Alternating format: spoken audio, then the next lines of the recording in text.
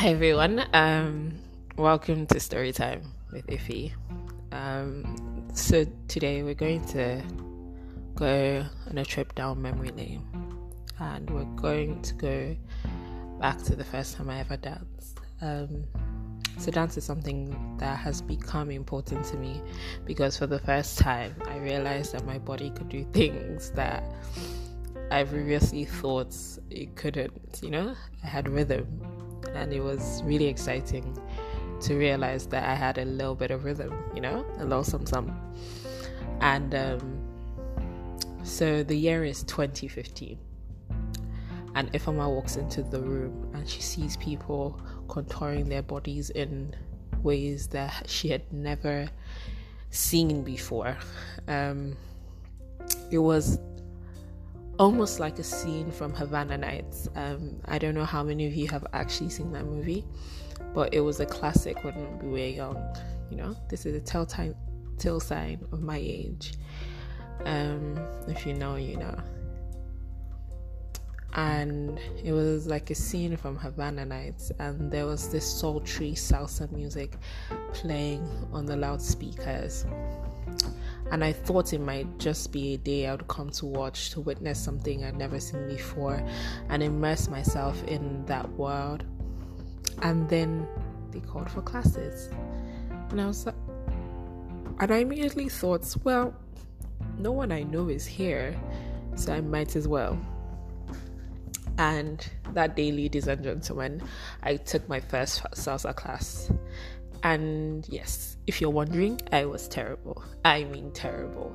I had 2 left feet. They kept trying to teach me the basic step, which if you know how to dance, is just 1, 2, 3, 5, 6, 7. I learned that for like 30 minutes. My pride was left on the dance floor with my lack of coordination on show for the entire world. But something in me was ignited. For some reason, even in my failure, I was still having fun. And it's something I never experienced because when I used to dance, when I was a lot younger, I was always so conscious of the people looking at me and how they would see me and all those things. But for the first time, I danced and I felt free. So that ended and the night began. The dancing after classes began, and I saw people doing such beautiful things. And I just kind of stood around thinking, one day I'd be able to do it. Then I met this guy. My memory fails me at this point to remember his name, but he was this fellow from Sudan or somewhere in Eastern Africa. And he asked me to dance, and I think he just assumed I could dance because I was black. I mean, joke was on him. But that night I realized the truth about following and how if you have a great leader you can always follow. And I did. I followed my chocolate brother down the dance floor, and I had the best dance in my entire life. I mean, I don't think any dance I've ever done can ever compare to the feeling I had on that day.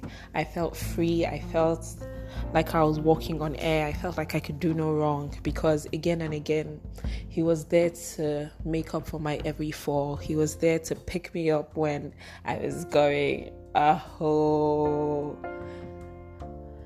nowhere, when I was a mess.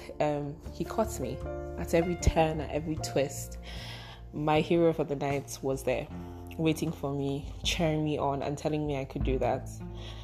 I could do it. I could dance. I could be a bird. I could soar. I could be the pretty picture in his frame. And for one night only, I felt like the best dancer in the world. And I've danced ever since. So thank you,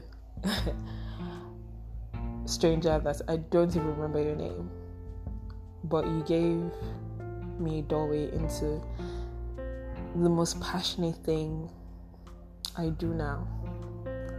Thank you, salsa lover, for every salsa moment from that point. Bye.